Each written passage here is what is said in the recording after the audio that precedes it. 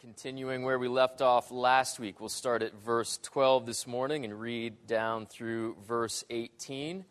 And young Christians, young theologians, remember that Paul is writing a letter to the church and he's in jail. But what does he think about jail? How does he feel about it? And then for the rest of us, for adults, Paul is going to write to us about weakness and the way Jesus uses our weakness. But what I want you to know is this isn't a new idea. And in fact, later today or later this week, I want you to go back and read the psalm that we heard read to us this morning, Psalm 105. It says exactly the same thing. Paul just makes it a little bit more personal. But the narrative in the way God works hasn't changed. This is the good news of Jesus, who works in us and through us unexpectedly. I want you to know, brothers, that what has happened to me has really served to advance the gospel so that it's become known throughout the whole imperial guard and to all the rest that my imprisonment is for Christ. And most of the brothers, having become confident in the Lord by my imprisonment, are much more bold to speak the word without fear. Some indeed preach Christ from envy and rivalry, but others from goodwill. The latter do it out of love, knowing that I'm put here for the defense of the gospel.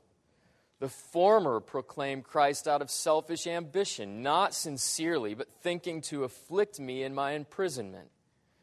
What then? Only that in every way, whether in pretense or in truth, Christ is proclaimed, and in that I rejoice. Let's pray. We thank you, O Lord God, that the way you work with us and in us hasn't changed through all the years of human history. Always you have worked in the same way. In our weakness, you give strength.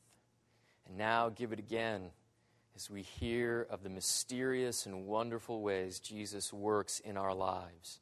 Ways which many times we wish he wouldn't employ. But if we have our eyes open and our hearts softened to know the truth of it, maybe like Paul, we can rejoice. Give to us these things, and for them we'll give you thanks. And we ask it all in the Father, and the Son, and the Spirit. Amen. And would you be seated?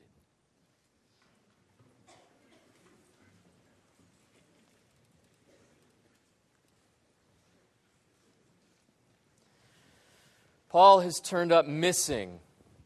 He has been wanting to go all the way to Spain. Spain is as far west as anybody can travel. In the ancient world, for all anybody knew, Spain was the end of the world. And it's always been Paul's plan to go as far as he can go, and along the way telling people of the good news of Jesus and planting churches.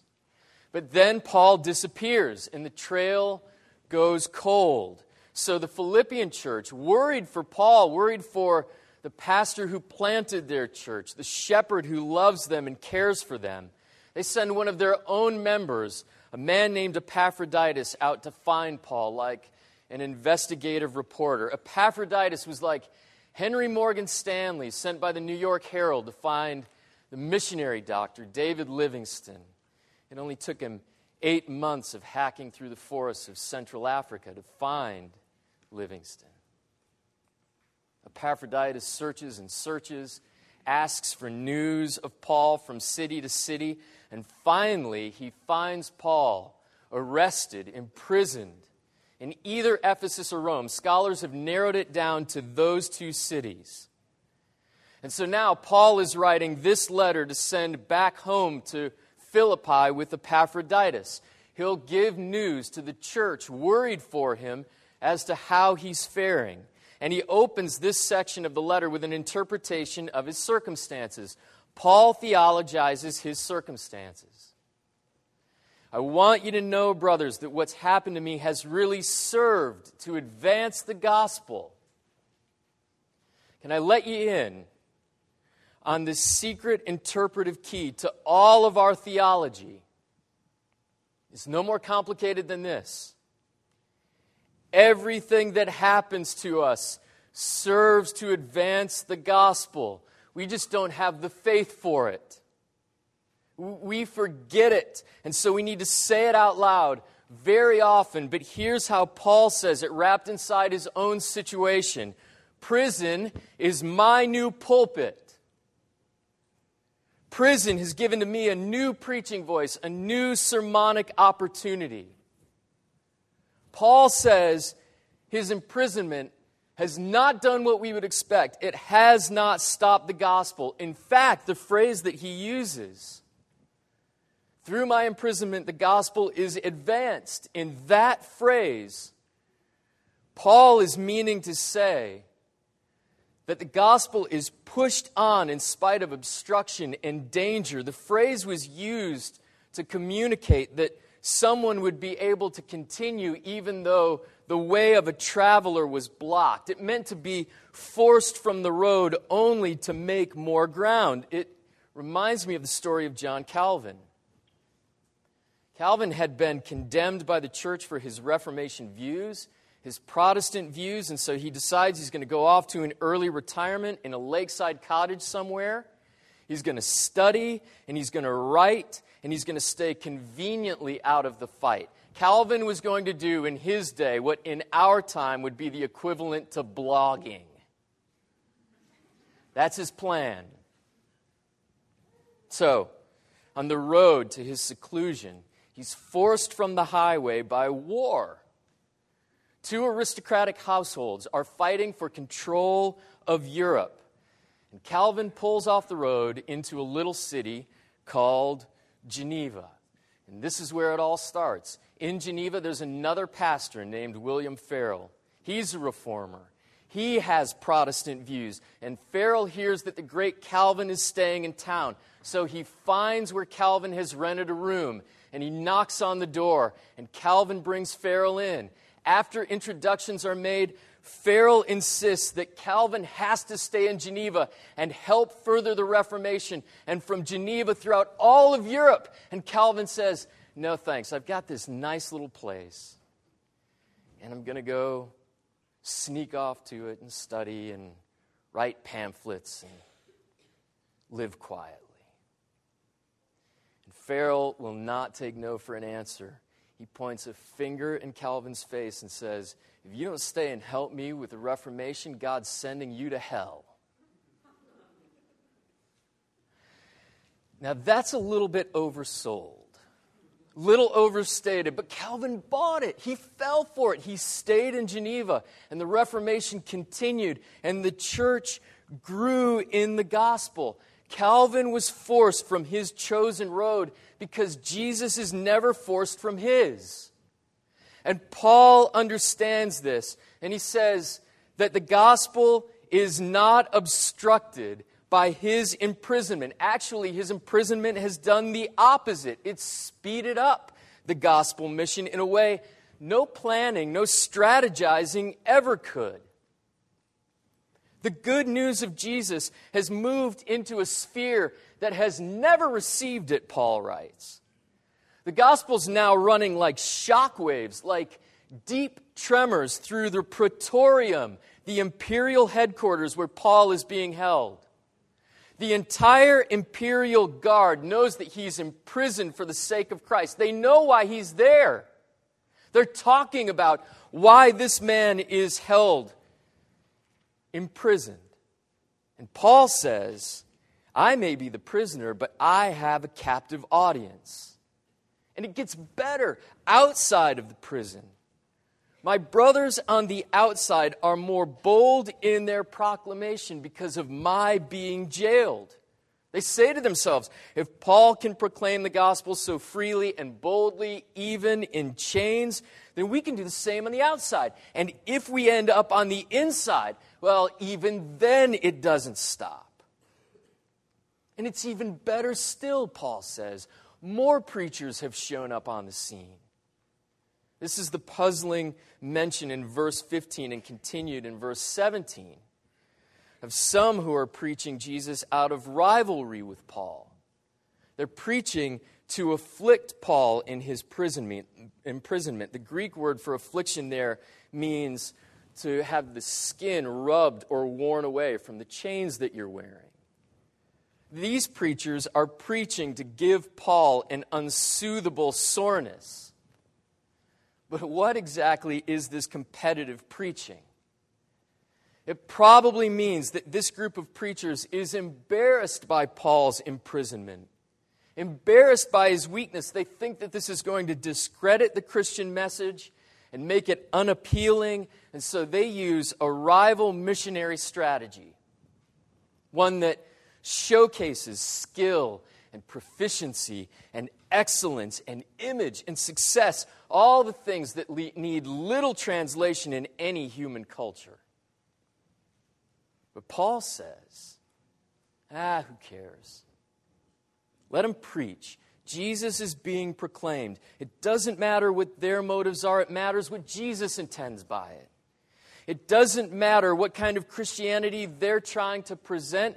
It matters what Jesus reveals of himself.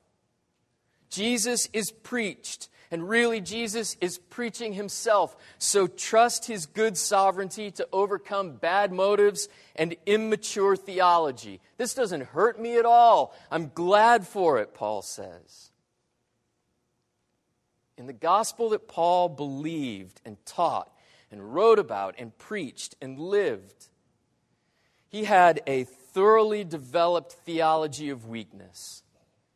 In another place, Paul wrote to another church, Jesus said to me, my power is made perfect in your weakness.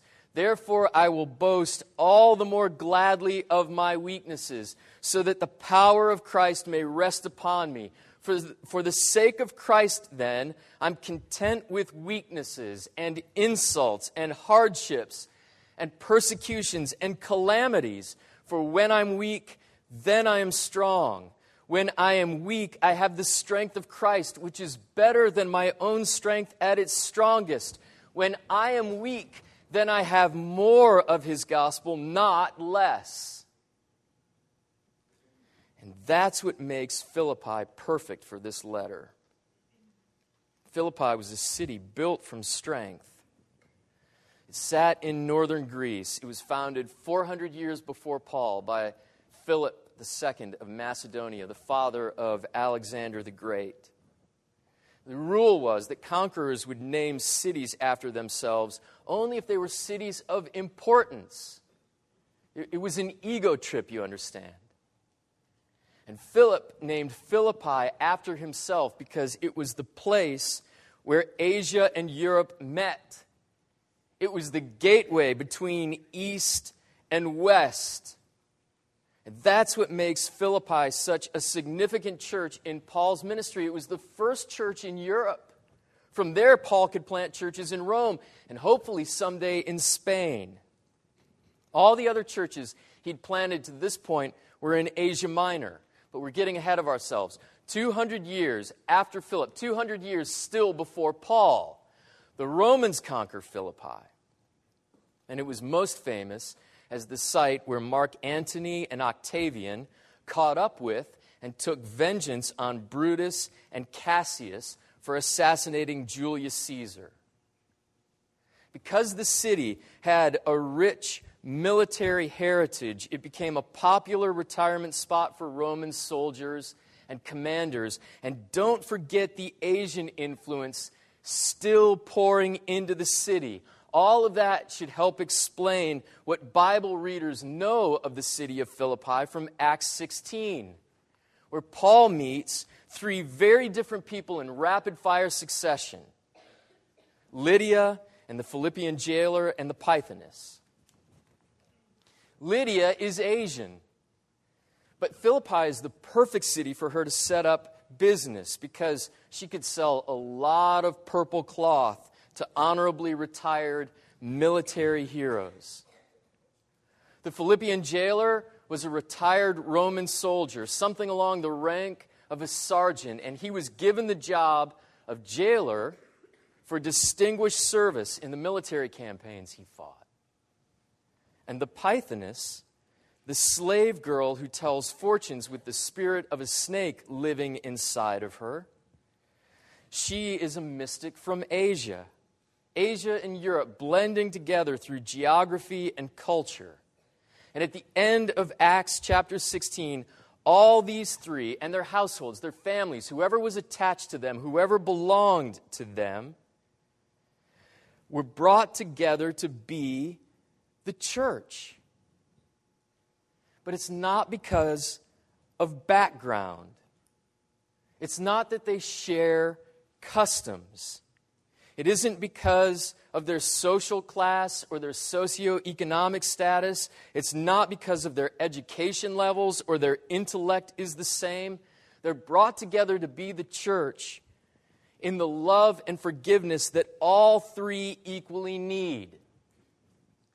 Lydia is a God-fearer, meaning she's a Gentile who believes the Jewish scriptures and she keeps the Jewish observances. But she's missing the Messiah that the Jewish scriptures and observances point to. She still needs Jesus. The jailer was worshiping a religion of law of his own. He believed in a religion of self-salvation, eked out in moral duty and honor and loyal service. Ask nothing of anyone else and do all that's asked of you. And the slave girl worships demonic powers.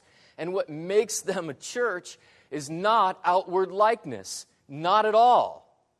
What makes them a church is an inward likeness of heart. They all need the love and the calling of a Savior. Here's the point. Paul couldn't have put these people together if he tried. Paul is not a genius in bringing people together to be the church. It was the power and the ability of Jesus speaking through Paul's willing weakness. And now in the letter, Paul is further theologizing his weakness for the church in Philippi. And he's making the case that his chains and his cell have become a gospel megaphone because that's how the Savior proclaims himself. So don't you be embarrassed by your weaknesses, Philippians. Because the gospel always chooses and always works through weakness. A baby cradled inhospitably in a manger. The scandal of a cross. The heaviness of a tomb, all things that are hard to look at, things we instinctively want to turn away from. But in these weaknesses, we are saved. The gospel chooses weakness, the weakest weakness, to shock and startle us that our strength is nothing. Our strength is like running in place and deadlifting air. The gospel uses weakness to laugh at our strength and to make us weep for it.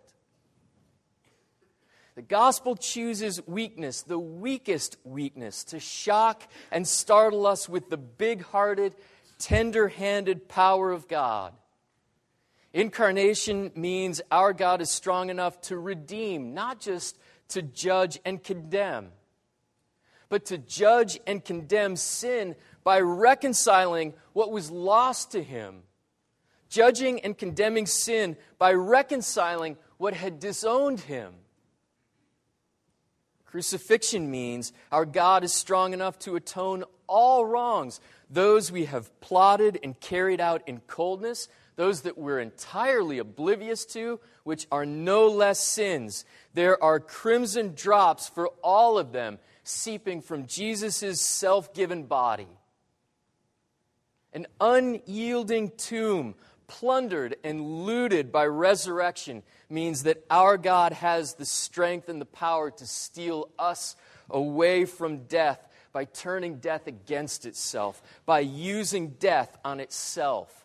The gospel is, in all our weakness, we have all God's saving and sanctifying strength, and all you need to do is stop passing yourself off as strong. In the gorgeous documentary, Man on Wire, about the illegal tightrope walk of Philippe petite between the north and south towers of the World Trade Center in 1974. There is this moving archival footage of Philippe practicing his high wire skill on a cable he's strung across a field in the French countryside before leaving his home to go carry out his stunt in New York City. And in one scene, Philippe is leading his girlfriend across the wire. But here's the catch. Annie, his girlfriend, was not a tightrope walker. It was beautiful gospel imagery. Philippe walking the wire with his ballast pole sticking out like elongated arms on either side of him, and Annie behind him with her hands on his shoulders. And when he stepped, she stepped with him. His smoothness became her smoothness. It took away her jerks and seizures of panic and fear.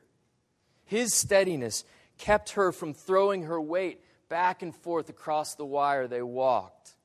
But Annie could only walk the wire in Philippe. She couldn't take the pole up and walk the wire on her own. Her weakness was folded into his strength, and even more than that, through her weakness, her hanging onto him with only a negative ability, meaning that if she fell from the cable, she would pull him down with her. Because of her weakness, the viewer gets to see just how competent and skilled he was. Her weakness in the footage actually shows off his strength, and the gospel does exactly the same in us. And so for Paul, weakness is his most useful ministry tool, which is unusual because Paul is gifted. He was trained by the famous Rabbi Gamaliel. He's a scholar. He's sharp-minded. He was a practitioner of Judaism through diligence to the law. He was a fire breather. No one could keep up with Paul. He was a climber. He could have gone as high in Judaism as he cared to go. There was no ceiling for him. He built a career with the high-profile ambition of stomping Christianity out and putting an end to the Jesus myth. But then the resurrected Jesus blocked Paul's way one day. The glorified Jesus revealed himself to Paul. He was no myth. He was the good news, the fulfillment of the law that Paul thought he was keeping on his own, the forgiveness Paul didn't know he needed, the peace Paul didn't know he was missing. And Paul was converted. And from there, you would fully expect Paul to be gifted for Jesus. And in many ways he was. He was still a brilliant theologian. He took Jewish and Christian theologies to frontiers never explored as he came to know the fullness of Jesus. He was a prolific writer. Paul pens most of the letters in the New Testament, an insightful apologist and evangelist, a fearless preacher, a tireless church planner, filling whole regions with congregations. Inasmuch as Paul was a celebrity in his former Judaism, he is the celebrity in his newfound Christianity. But he doesn't want celebrity. Not interested in the least. Paul boasted in weakness. He didn't claim to be able to think circles around everyone else, inside and outside of the church, though clearly he could. If you're building a ministry on intellect, you're building it on the wrong stuff. Paul wrote to the Corinthians, I didn't come among you with words of eloquent wisdom. I didn't speak to dazzle you or impress you or be quoted. I came preaching a naked Jew nailed to a stake. That's weakness. He didn't claim to be more fervent and hardworking than anyone else, though clearly he was. No one has ever labored for the church the way Paul did. He didn't claim to be charming or winsome or magnetic, although everywhere he went, his name was known and he drew crowds. Paul only claimed to know that he needed Jesus more than anyone else he knew.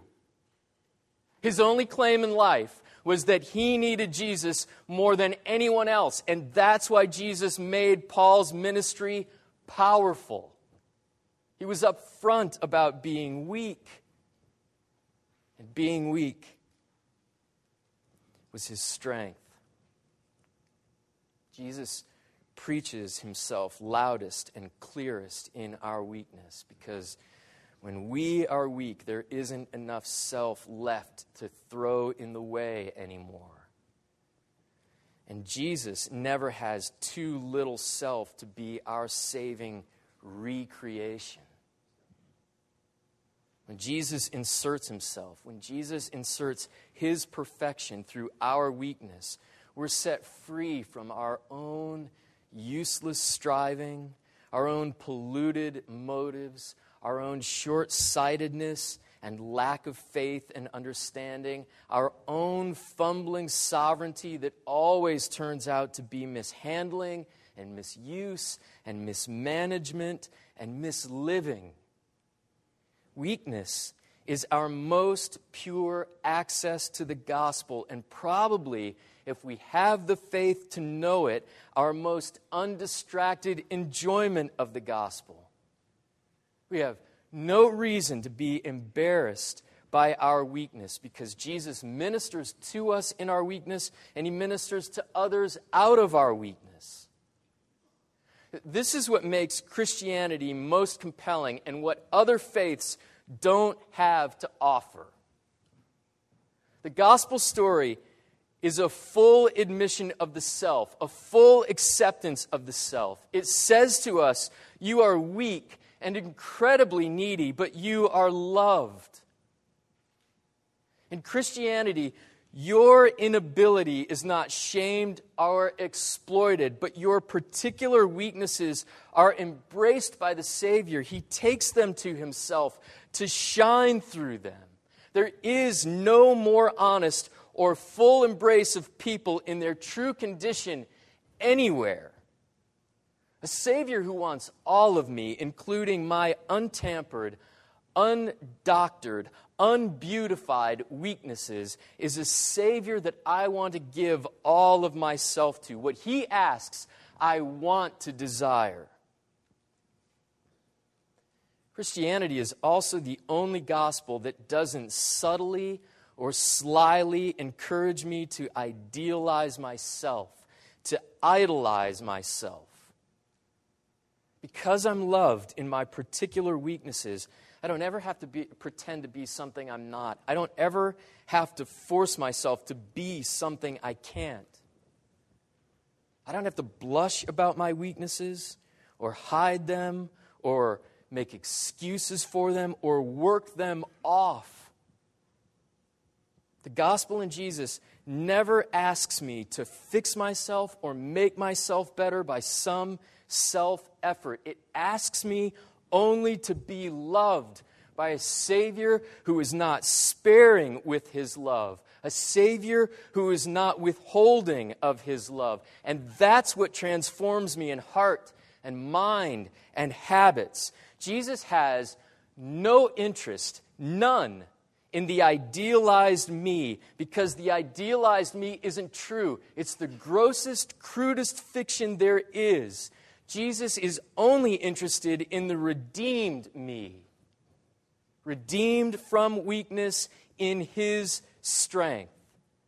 But how freeing that the way Jesus is Lord over even my weaknesses does not throw me into the hidden trap of making another idol to chain myself to. The way Jesus is Lord over my weaknesses doesn't throw me into the trap of making myself into my worst and cruelest idol. And for those of us who care not just to be ministered to, but also to minister to others, don't forget that Paul doesn't see his weakness as a disqualifier the way his rivals do. It's an ally. It's an asset. It's the gospel in high definition. let's say it this way. Jesus has given you a ministry. You just don't want it. Jesus has already given to you a ministry, but you've missed it because you want Jesus to play to your strengths, but he plays to his strengths instead, and those come out in your weaknesses. You have likely missed the ministry Jesus has for you because you want to look capable and gifted and competent and titanic, unsinkable, above any dependence of any kind. But Jesus only wants you to look loved. That's where Jesus ministers most powerfully through you, and that only comes out when you're weak. Instead of ministering from your strength, you should minister from Jesus' strength. If you want to see the gospel advancing the way Paul saw it doing in his life and his work, then all you have to do is stop advancing yourself. And to the degree that we grasp this and believe this and practice this, we'll be burning through our neighborhoods and our city with the gospel of Jesus. Because people are desperate to know what no other sphere in their lives assures them, that their weakness does not win them an instant rejection. Our loved weakness wins for us rejoicing, unspeakable joy, Paul says at the close of these verses. It wins for us a rejoicing that's hard to quantify and measure. I know I've told you this story plenty of times, but it's one of my favorites. It's always worth repeating. So I'm going to tell you again. Alexander Whyte was a pastor of Free St. George's in Edinburgh, Scotland in the 1800s. He was a great preacher, popular throughout the city. And one year, Whyte took on an intern, a seminary student who came to study under him and to apprentice and train under him. It turns out that the intern was a gifted preacher himself. And the more he preached, the better he got. He was better than Whyte even, was what people were saying through town. One Sunday, the intern was scheduled to preach in Whyte's place, and news of his preaching engagement spread through the city, and the crowds came out in droves. People were squeezed into the pews, stacked into the balcony, hanging in at the windows to hear the intern. And the time for the sermon came, and the intern climbed the steps into the raised pulpit. A dozen steps or so. And he walked the steps slowly and deliberately with his chest out and his chin high. And he stood in the pulpit looking out over the congregation commandingly. And then he read his passage with more affect than usual, more theatrics than he would usually read with. And as soon as he was done reading the passage, he forgot his sermon. Every word of it. His mind went dark and blank. We know what happened there. Jesus did that to him. Well, he had to say something, so he stammered and tripped over his words, trying to pull together something that looked like a sermon, sounded like a sermon. It was a painful, disjointed mess. And when he was finished, when he decided that finally it was time to quit, he climbed down out of the pulpit with his head hanging and his shoulders slumped. He was deflated. Whyte closed the service, benedicted the congregation, went to the door of the church, greeted people, thanked them for coming, sent them out with the love of Jesus one last time. Then he locked the place up, and he went to find his intern, his humiliated intern, hiding in the back rooms of the church somewhere. When Whyte found him, the man was sitting in a chair with his face buried in his hands. Whyte pulled the chair up opposite him, pulled his hands away from his face, held them in his own, and looked into the intern's watery eyes. And he said, "If you had gone up the way you came down, you might have come down the way you went up." When we put our own strengths forward, we're preaching ourselves, and no one's listening. It isn't worth hearing. There isn't any saving love preached when we preach ourselves. But when we put our weaknesses forward, not manufactured weaknesses, but the ones we already have, or the ones that Jesus unexpectedly but delightfully gives to us, when we put those weaknesses forward, we are preaching the saving strength of Jesus, and people lean in close, desperate to hear it. And I hope Jesus makes you great preachers. In the name of the Father, and of the Son, and of the Holy Spirit. Amen. Now, Lord Jesus, give to us the joy and the grace of the gospel that isn't intimidated or even repulsed by our weakness. That you love us in weakness, and you use our weakness. You embrace it, take it to yourself, and shine through it. Allow us to see that you work in this way, choosing weakness, so that we can't muddy the message with too much ego and self.